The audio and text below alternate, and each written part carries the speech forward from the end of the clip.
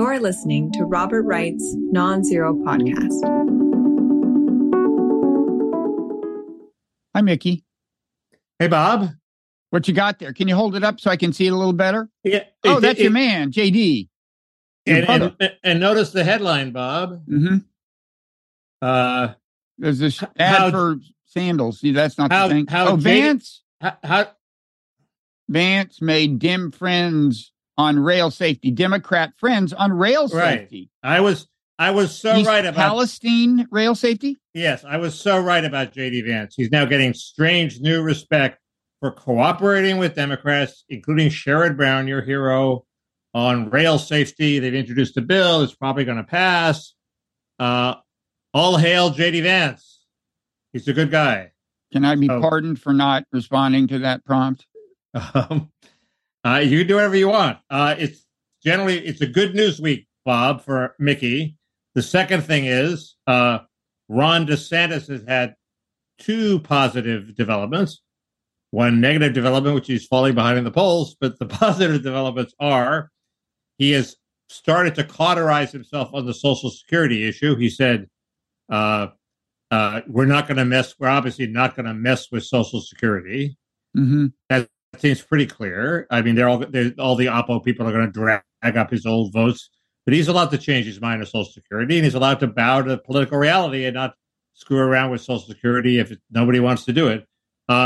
The second thing is, as you know, I was tearing my hair out figuring out how he could counter. That's been a growing challenge through your life. I've been successful. There's still some there. There's still some to tear out. I've been successful. Yeah, tearing my hair out. So progress has been made. But how DeSantis could counter Biden's industrial policy populism, bringing semiconductors to America, et cetera, and Biden has given him a gift on a silver platter because he's attaching all sorts of restrictions to his semiconductor aid that are extraneous to the basic purpose of building semiconductor plants. They now have to provide, adequate daycare, not just for the people who work there, for the people who build the plant. And Greg Ip of the Wall Street Journal, a very smart guy, has a good column pointing out that industrial policy succeeds when it's narrowly focused on doing what it's supposed to do, not when Democrats lard on all sorts of things like adding provisions that failed in the Build Back Better plan. You know what, Mickey? First of all, I've just about gotten over that cauterized himself imagery, which cauterized the issue. Yeah, or whatever. But anyway, what you said is cauterized himself on Social Security, and I don't know. So whatever you said for the next 5 minutes, it's a blur. I was just I'm trying to get that image. I don't apologize for using vivid imagery, Bob. It was vivid. It was all too vivid. Why we make the big one. Secondly, quickly before we get back to industrial policy, on the kind of quasi-Bob vindication front, I told you I thought what Trump was doing. He goes to East Palestine while Biden's in Ukraine, or roughly when Biden's in Ukraine, was something he could get some traction on. Well, first of all, did you see the kind of ad he cut about Biden in Ukraine? No, it was kind of disturbingly effective. It wasn't an ad per se, but it was taped, produced. It's him talking to the camera. And I can imagine that there's a constituency that'll eat that up. The other thing is, what did he say? Well, the usual shit. Biden is spending all your money on Ukraine. I don't remember the details. The point is, he's making a big deal of this. And I don't mean he cut an East Palestine ad, although I still think we'll see one eventually. But the other thing is, on the DMZ podcast, Matt Lewis seemed to think that the East Palestine thing was pretty big. I mean, he concedes it has started to fade, but he thinks it's a powerful thing. I mean, first of all, didn't help Buttigieg any, but that's a different matter. I don't know. I think Trump, I guess the disturbing thing about that kind of quasi ad I saw of Trump's is he looked like he hasn't lost it, Did the ad mention East Palestine? Did it say, Biden is spending money on Ukraine instead of on Ohio? It's all a blur. I don't know because social media, it's all coming at you. But I think you're right about it working for him, because I was racking my brains trying to figure out why he had risen in the polls, and he was in a head-to-head in it with DeSantis.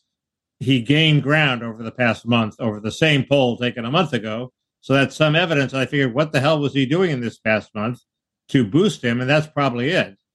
Apparently, he also was less bombastic, and he was sort of down to earth in his visits to Palestine and to a McDonald's. And he didn't have these big rallies where he just pontificated about how he really won the election. Mm-hmm. So he sort of dropped the election denial thing. I think that's another big part of his improvement. Yeah.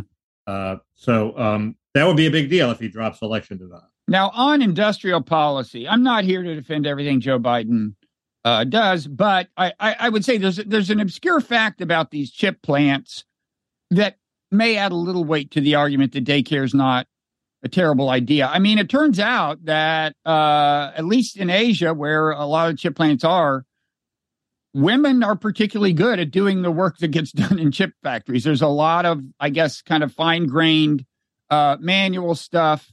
And there's a lot of women who work in those plants. In America, there's a lot of women who don't have husbands and may not be able to afford daycare. So it's not impossible that this feature will increase like the hiring pool for these plants. Right.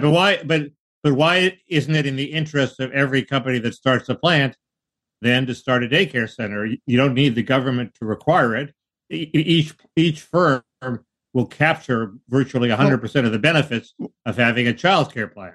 Well, Mickey, why are they getting a subsidy in the first place? But what this basically does is slightly increase the subsidy. Are you against the subsidy or for it? And if you're for it, how do you know that exactly what it was before they threw in the daycare is the right level of subsidy? They're not. The daycare isn't a subsidy; it's a cost. No, it is a subsidy. If, as you said, the alternative is the company paying for it, a subsidy is exactly what it is. No, they gave the company $100 million, and they could either say, you will build chips with this $100 million, or you will build chips and provide daycare. The government isn't paying for the daycare; the company's paying for that out of the subsidy. Doesn't get any extra subsidy. So why would the government require it to do something it ordinarily wouldn't do? The company is being very rational. Okay, so in effect, saw this. I recently saw a film, American Factory. It's actually done by the Obamas. It's on Netflix. It's very good.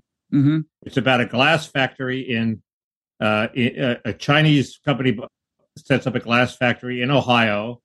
And it contrasts how efficient the plant is in China with how slow the workers are in Ohio. So that's part of it. So the companies are being quite rational to offshore the production, and you're giving them a subsidy because you want them to bring it back here. I mean, you're right. I was wrong about that. But I guess now my question is just, how do you know that? So actually, in a certain sense, the subsidy is slightly less than it was if they're demanding companies pay for this. But how do you know that's not the right level? I just kind of mean, like, once you're in subsidy land, it's a pretty blunt instrument. Right. But there are worse things. I'm just saying there are much worse things you could require a company that makes a chip. It would make a lot less sense if this was like for construction workers. And I take your point that it also is for the construction workers during the construction of the plant. There are other requirements too. Some of them are actually written into the law. They can't use the money for stock buybacks, and very controversial issue. Warren Buffett's letter is devoted in part to defending stock buybacks. Why shouldn't a company return the money to the shareholders when it doesn't see a means of investing it wisely in itself? Why do they have to build empires in their own firms? So that's controversial. It basically requires a union and wage. Does it actually require a union? I don't know, but that's like the government's one step away from requiring a union. Another takeaway from this film, American Factory, is unions can really fuck things up. In the end, the firm becomes profitable by doing all sorts of things that a union would never allow, Like, it's at some point the government the government meddles so much that it becomes very counterproductive. And Greg Ebb goes into a long list of attempts at industrial policy where the firms have just said, "Fuck you, we're not taking your money. You put on too many strings." There's a Boeing. Boeing once did that. With the COVID with the Obama bailout, the banks got out from under it as quickly as they could. That's not necessarily a bad thing, but if you really want to subsidize something, at some point you have to get takers. And there are other countries around the globe that are also subsidizing their semiconductor plants. There's no reason why they all have to come here. I'm not. Okay. You have nobody to persuade here. I'm not defending the overall thing. I made a very minor point that there are a lot of apparently women who wind up working at these factories. No. We do have a situation where not having childcare could be a problem, and that's it. Right. Anyway, I can DeSantis latch onto this and make it an issue? I don't know. It seems maybe second order. If they were requiring equity or requiring proportional, hiring of different ethnicities, he could easily make an issue of it. But I don't think they've done that yet. No, I mean, who's going to complain about this? Old school Republicans are going to complain about it. The ones who didn't vote for Trump, the ones he's not competing with Trump for are the ones who complain about stuff like this. Not the workers. DeSantis going to be an old Republican or a new Republican. Yeah. Anyway. Speaking of, I was going to say, speaking of China, but I guess I won't. I mean, I could do my complaint about Anthony Blinken. Let me do a little complaint about Anthony Blinken. Sure. As of last week, he was making this huge fuss that China might arm Russia, and he didn't want them to, and he was doing it in this weird way of going around and continuing to say it publicly. Now, standard reckoning is that runs the risk of making China less likely to do what you want, because it'll look like they're caving to your demands once you make the demand publicly. And I mean, he made them and made them and made them everywhere. And then, like yesterday or something, they levied a whole bunch of new sanctions on China for some kind of trade with Iran that may be connected to Iran's military, because Iran is, selling drones to Russia or something. And it just reminds me that, the Biden administration foreign policy really has one of the hallmarks of neoconservatism: all sticks, no carrots. And it's just, good luck. I think there are a lot of reasons China is not going to probably send weapons to Russia, so it'll probably work out fine. But it's what? Why would they not do that? Well, I think, and look, it can make sense to make threats publicly, because the way it can make sense is if you worry that people will doubt your credibility. The people you're making the threats to will doubt your credibility. Right. Well, once you say in public that there will be hell to pay if they defy your will, that makes this threat more credible, because you'll lose face if you don't follow through on the threat. Right. So there are reasons you could do it. Maybe that's what's going on. I always worry with the Biden administration that it's actually much more about domestic consumption of the message, and that can get in the way of getting your work done on foreign policy. In fact, there was another example, like Blinken at some meeting, I guess G20 or something, just spoke on the sidelines for 10 minutes with his counterpart from Russia. And first of all, why only 10 minutes? What would it hurt to actually have an extended conversation? But anyway. Well, maybe Lavrov didn't want to have an extended conversation. Maybe, but he was willing to do 10 minutes. Anyway, then Blinken emerges and says, here's what I did in the 10 minutes. I urge them to rethink their suspension of the nuclear arms treaty. Oh, yeah, that'll happen. And I also told them they need to withdraw from Ukraine. It was shit like that. It was just crazy shit. Like, is this really what you spent your time talking about? Yeah, I mean, I don't know why they have to do all this stuff for public consumption. It's they're going to be judged. They're going to be judged by the results, by election day.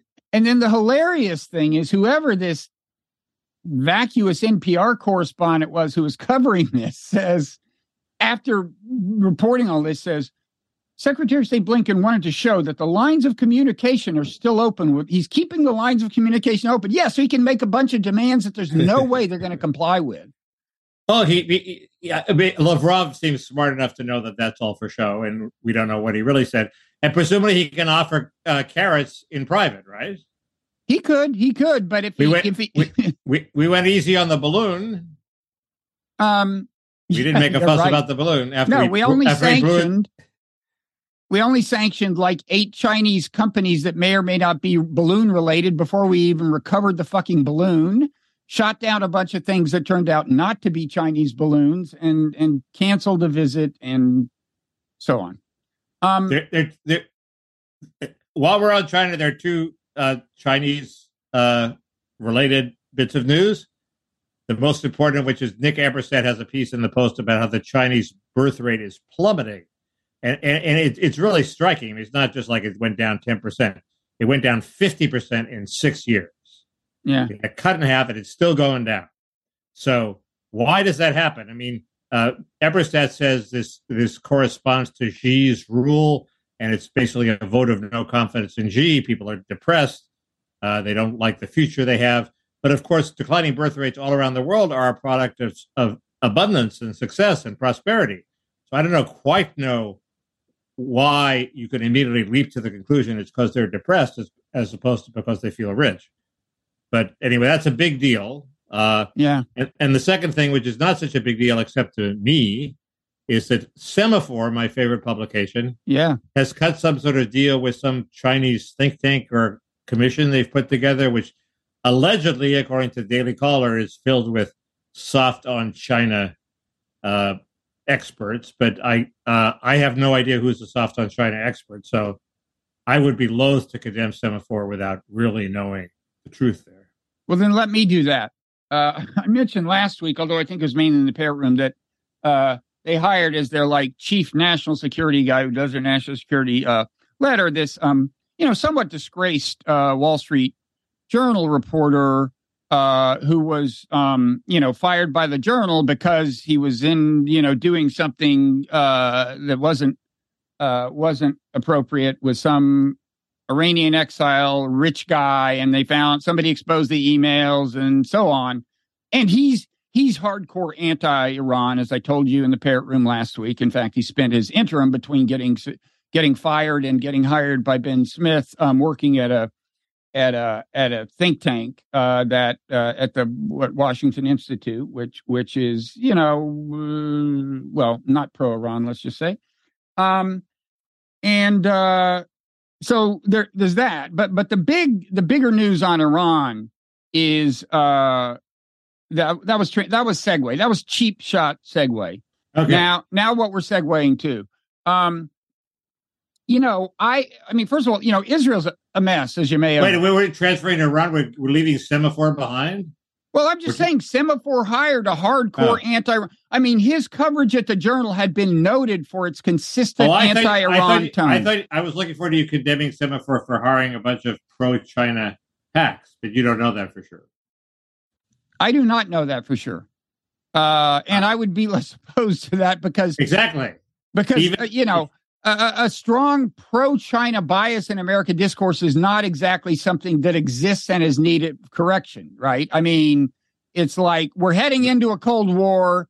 It doesn't hurt to have one publication that's not cheering us on, if that's what Semaphore turns out. Right now, the conventional wisdom is that everybody hates China and it's the new bipartisan consensus. That's what I'm saying. That's what I'm saying. So it's not like under Iran. It's not like having, some minor force countervailing that is a tragedy. So Iran, I had been thinking, when you look at everything that is afflicting Israel at the moment. So, okay, Bibi Netanyahu, who has this weird coalition with these very extremist right-wing elements, they're trying to pass legislation that would rein in the judiciary. And the judiciary, I mean, he seems to be doing it largely to keep himself out of jail because he's under indictment. And I don't know if the trial is going on. There's that. But also the judiciary has often been a check on harsh policies toward the Palestinians. He'd like to be free of that. And some of the nut jobs in his coalition would equally likely to be free of that. You know, the guy who's director, is Minister of National Security, which I think is like Minister of the Interior, I think like federal police and stuff. Anyway, he's very relevant to the occupation of the West Bank. And until he got into politics and he realized this would be ill-advised, he had a portrait in his living room of Baruch Goldstein. Is that his name? Does that name ring a bell? The guy who killed Rabin? No, the guy who killed a dozen or 2 dozen Palestinians while they were worshiping with a machine gun. Okay, the current Minister of National Security in Israel had a portrait of this guy in his living room. And there's another guy who's finance minister who's equally nutty, who just this week said that there was a Palestinian town that should, quote, be wiped out. Now, this was after settlers tried to wipe it out. They set like 30 houses on fire and 100 cars on fire or something. And I think one Palestinian died. And he basically said, you know, settlers shouldn't do this. The government should do it. I mean, that's really like basically the idea. Okay, so you got this extreme coalition. The West Bank is like it's really bad news. There's a cycle of violence. And, you know, both sides will tell you the other one started it. And it just kind of goes on and on. So, a raid will kill some militants and also some innocent 70-year-old bystander. And then in retaliation, they'll kill some Israelis, either in Israel or settlers or whatever. And then settlers will go on a pogrom and kill. And so, but it's really reaching alarming levels. Okay, so you got Bibi's domestic situation in Israel proper is a mess because in opposition to this initiative to constrain the judiciary, they're having these massive demonstrations, as you've probably seen on TV, like 100,000 people in the streets. So he faces that. The West Bank is we may well be heading into a third intifada that's very violent, unlike the first one, and probably violent in a different way than the second one, is my guess. But anyway, yeah. I'm getting to Iran, by the way, but go ahead. Okay, 2 things. First, Ehud Barak gave a speech. If I remember how it was described, this may be in this Walter Russell Mead article, which says that we're quite close to having a war in the Middle East.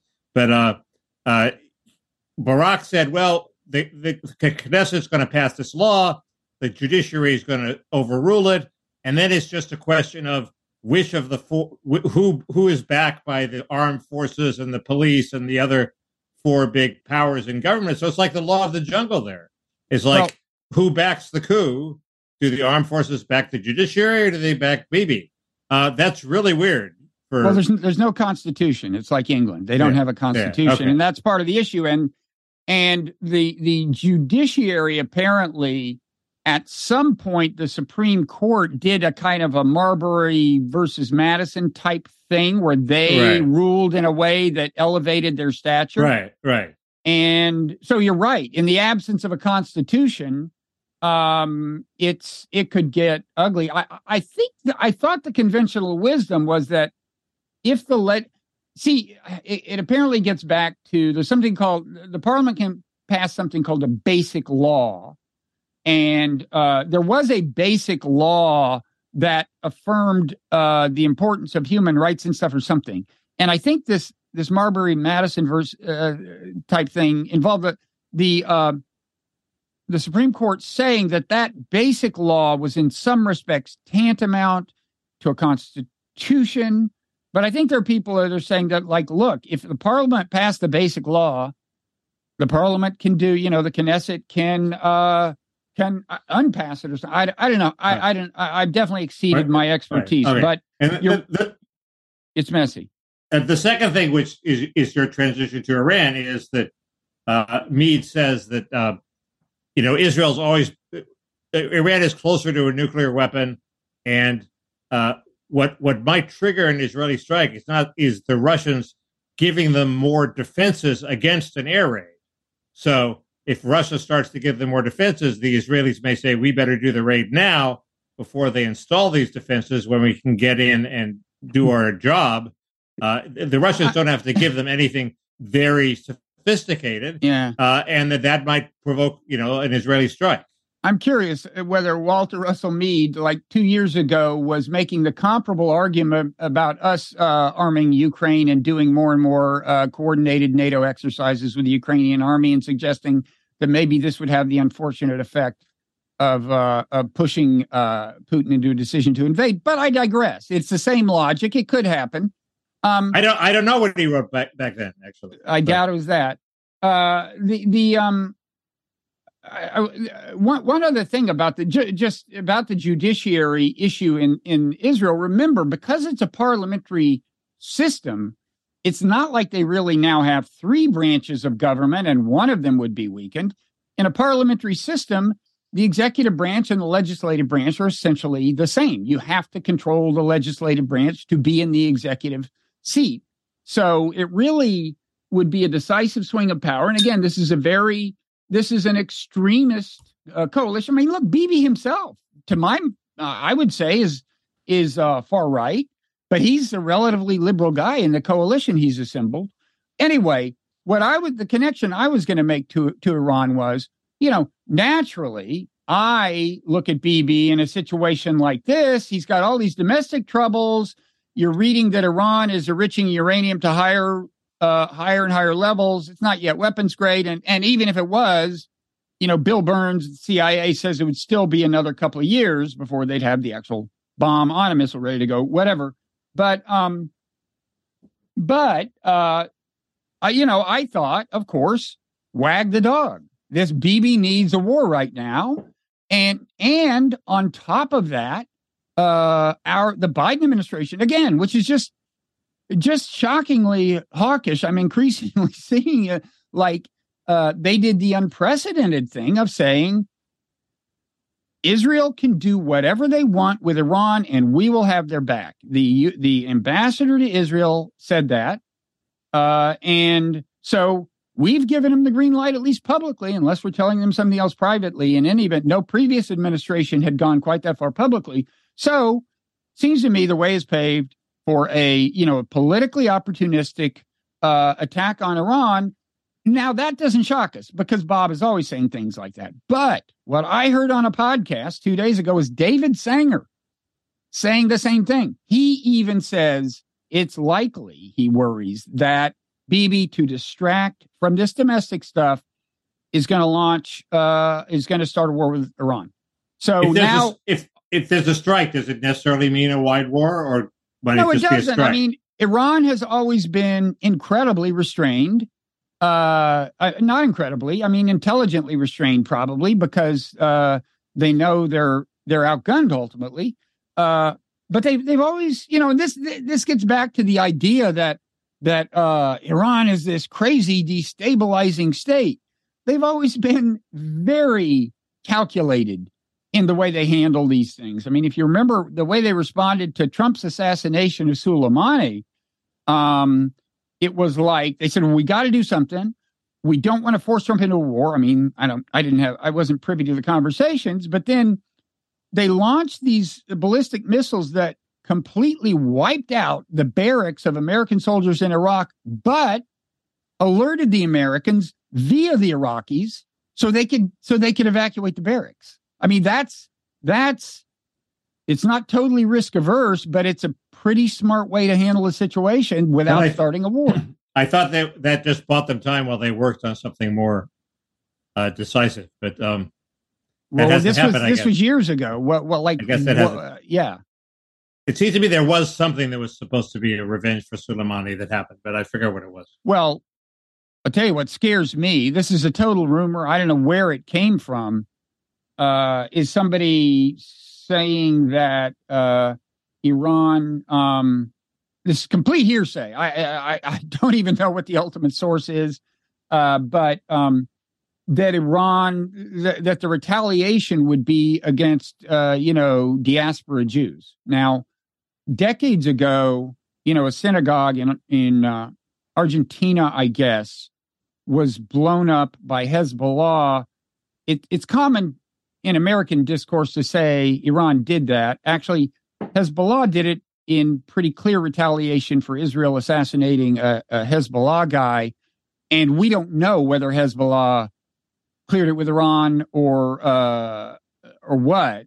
But anyway, that's a horrible thing. Apparently, Iran doesn't have the kind of assets inside Israel that can retaliate there, which Israel has inside of Iran, and is for that, and kills people with. So that's what that would be, in a way, the worst of all outcomes. It would not be a good cycle that started. But I agree. So anyway, that's Iran. So anyway, when David Sanger and I agree, you can say that all across the ideological spectrum, people are saying this thing. Okay. I have two more topics on my scorecard, unless you want to fill us in on what's happening in Ukraine. I do at some point, but go ahead. Your turn. My Twitter feed is my impressions are asymptotically approaching zero. So I now no longer attack people, because when I attack people, the only people that read it will be the people I attack. What's the point of that? So nobody's reading my tweets. My tweets are very useful as notes to myself, what I'm thinking at any given moment, and then maybe I can go through them later and do something productive with them, like put them on my Substack. But I don't think I'm the only person on Twitter who feels like deflated, because they seem to be much diminished. And maybe that's all there was. Maybe all my readers were porn bots. I sort of like them, but they seem to be gone. The porn bots have deserted you? Even the porn bots have left. So it's depressing. I would have thought Elon would have given me back my porn bots. The good news is I think we're on the verge of a wave of AI porn bots, where it won't be pictures of real people. It won't be real people talking, but what's the difference? And it just struck home to me how AI is going to put the New York Times out of business. I mean, you type in what's happening in Iran, and they will write you three paragraphs of what's happening in Iran for free, and the New York Times charges for it. So they might even incorporate what David Sanger said to somebody at somewhere, and so I guess until Google starts charging for its AI search, and you could see them charging for better and better versions of it, the New York Times is in trouble. No? That's a good question. This is going to be a completely huge disruptive wave. I mean, this some science fiction periodical had to quit accepting submissions because they were getting so many that were AI generated and tweaked. I mean, it's the latest news is Snapchat is integrating an AI chat thing in their service, and people are saying, well, I hope will not exert a bad influence on our teenagers. Well, we'll see. I mean, I guess we're going to find out. Facebook said they will soon be doing something or other.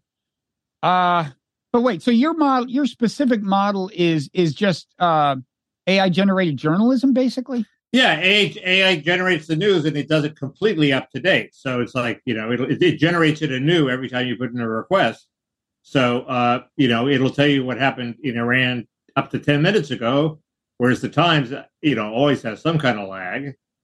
It used to have a day lag. I mean, you already have the Google News aggregator does a pretty good job of that. The aggregation is done algorithmically, even though the stories are generated by humans, apparently. The that's already, if you want up to date, the Times is not the place to go for up to date. I mean, a good Twitter feed is better. But, right. And I guess if there's no journalism, then the AI won't have anything to feed off of. But go ahead. You mean no text to train itself on? If David Sanger isn't reporting on Iran, how can the AI rip off what David Sanger says and regurgitate it to you? Somebody has to actually find out what's going on in Iran. Yeah, but actually, there's probably, if you really identify your good sources on Twitter, although a number of them are actually journalists who are making money at their journalism job and can't make a living independently on Twitter. But, you could look, my Ukraine war list is just head and shoulders above the New York Times, both in terms of finding out what's actually going on and in terms of finding it out fast. A classic example was the New York Times had this big story on some tank battle that was won by the Ukrainians. It wasn't clear to me when this tank battle happened. It was just sort of... Is this within the last couple of weeks? I don't know. The story was like 2 days ago. That may have been another Vuhledar thing, but I think it was. This is a perfect example. It was Vuhledar. Well, it's a perfect example. Like if you're on Twitter on my list, you would have seen Michael Kaufman say tank battle is a mischaracterization of what's going on in Vuhledar. What's happening is the Russian tanks come in to a minefield, they hit a mine, they stop. The Ukrainians hit them with shoulder-fired missiles and artillery, and they retreat. It's not a tank battle. This is what I mean. I mean, the regular newspapers just totally suck in their Ukraine coverage, and it's a resource problem. You can't. It's hard to beat the collective intelligence of Twitter. But anyway, so should we talk Ukraine briefly? Yeah, and I have one issue to bring up about Ukraine. Yeah, Michael McFaul said we should threaten Crimea because if Putin feels Crimea is going to go down, he will cut a deal. And the alternative, of course, is that he will escalate. So I don't quite know why McFaul knows the answer to that. Well, actually, I think that was also asserted. That view was also, I think, attributed to somebody to the administration weeks ago when it was reported that we now were kind of okay with Ukraine doing strikes in Crimea, but not with them like trying to take Crimea, but with them trying to bring Russia to the table. So that meme has been out there. It's okay, not, in game theory terms, it's not impossible. It's just that it's kind of fraught with peril. I mean, anyway, at the moment, Ukraine's got bigger problems on their hands. Okay. First of all, Bakhmut seems to be finally in the process of actually falling, although it may be hard for it to, some Ukraine.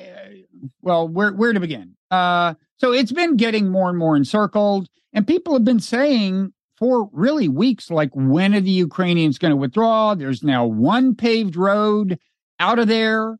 And once the Russians getting closer and closer to that, well, apparently yesterday the Russians blew up the bridge in western Ukraine. That is that road. So as of now, I don't think there's a way to get heavy equipment out of Bakhmut, armored personnel carriers, tank. I don't know how much stuff is in there, but it's not such a daunting river that guys couldn't get across it and walk home. But they're cutting it pretty close. Meanwhile, Ukraine has blown up bridges on a waterway that runs through the middle of the city. They've apparently retreated from eastern to western Bakhmut. But I think we may see Ukrainian command take some heat, depending on how this plays out. They could wind up getting a lot of guys captured and killed who didn't have to get captured and killed. Why is Bakhmut so important?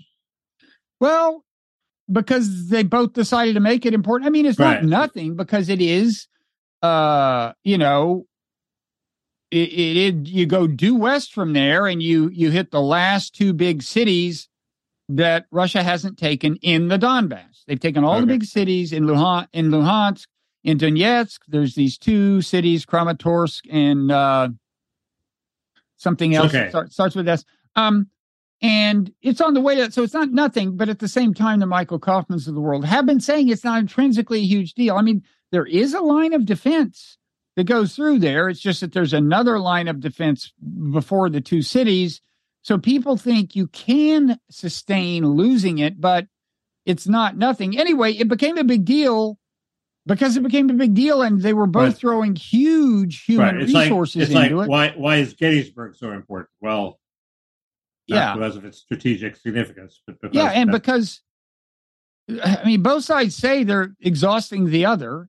I had said weeks ago, it seems kind of crazy to be trading actual Ukrainian soldiers for Russian convicted felons who just came out of prison to be thrown, to be cannon fodder.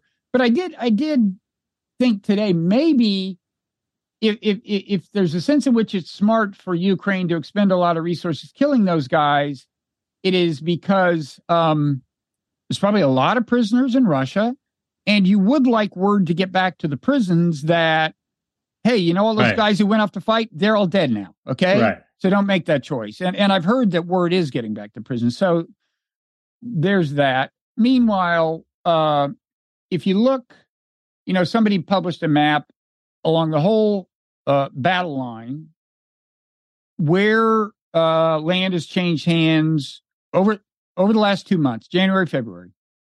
And it's virtually all in favor of Russia. It's like 95%. It isn't a huge quantity of land, but the point is Ukraine is completely playing defense. A couple of little parcels of land Ukraine has gained in the south, but they're completely playing defense.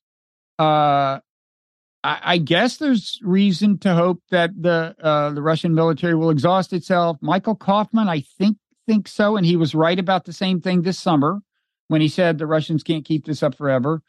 So maybe they will run out of steam. The Ukrainian plan is they gather these new arms that are coming in, especially in the way of armored vehicles, and launch this big offensive in the south after the muddy season, which apparently is already upon us in some parts of Ukraine. And so we'll see. The last thing is there's been some crazy stuff going on in Russia. I mean, Ukraine, they did a bunch of drone attacks that seemed to have almost entirely failed. I don't know if they were from Ukraine or from within Russia, but like 5 attacks. And then yesterday, these guys crossed the border from Ukraine who call themselves, it's kind of like the Ahmad Chalabis of this war. It's like, these are the guys of Russian, I guess they're Russians, but in Ukraine, and they styled themselves as like the government in exile, or the guys who are going to start the revolution or something. So they crossed the border, and according to the Russians, killed a couple of civilians. I did see video of a shot up seemingly civilian car with a body in it. Well, they think they're going to start the new government of Russia or of Ukraine?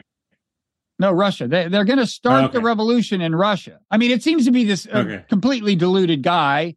Right. One question is, did this have the sanction of the Ukrainian armed forces? He seems to have had some past connection with the armed forces. But anyway, this is, I mean, even the people who aren't like me and are always on the lookout for things we do that will play into Putin's hands propaganda-wise are saying, this plays into Putin's hands propaganda-wise. It's like, this is exactly what he wants. It's like, yes, the homeland is under threat, from this little bullshit pinprick that accomplished nothing. Right. And so I guess that's all. I don't know. Okay. Well, thank you. And as it happens, our alarm is going off, Mickey. Okay. Well, but if you have more to say. I don't have more to say about Ukraine. I wanted to draw attention to this article by Tom Nichols, who argues Americans need to think very hard about what happens if Russia wins, especially with an assist from the Chinese. They will be living in a North American redoubt. The freedom of movement Americans take for granted of goods, people, money, and even ideas would shrink. It just seems to me that's a little exaggerated. I mean, even at the height of Cold War, we could fly to Paris.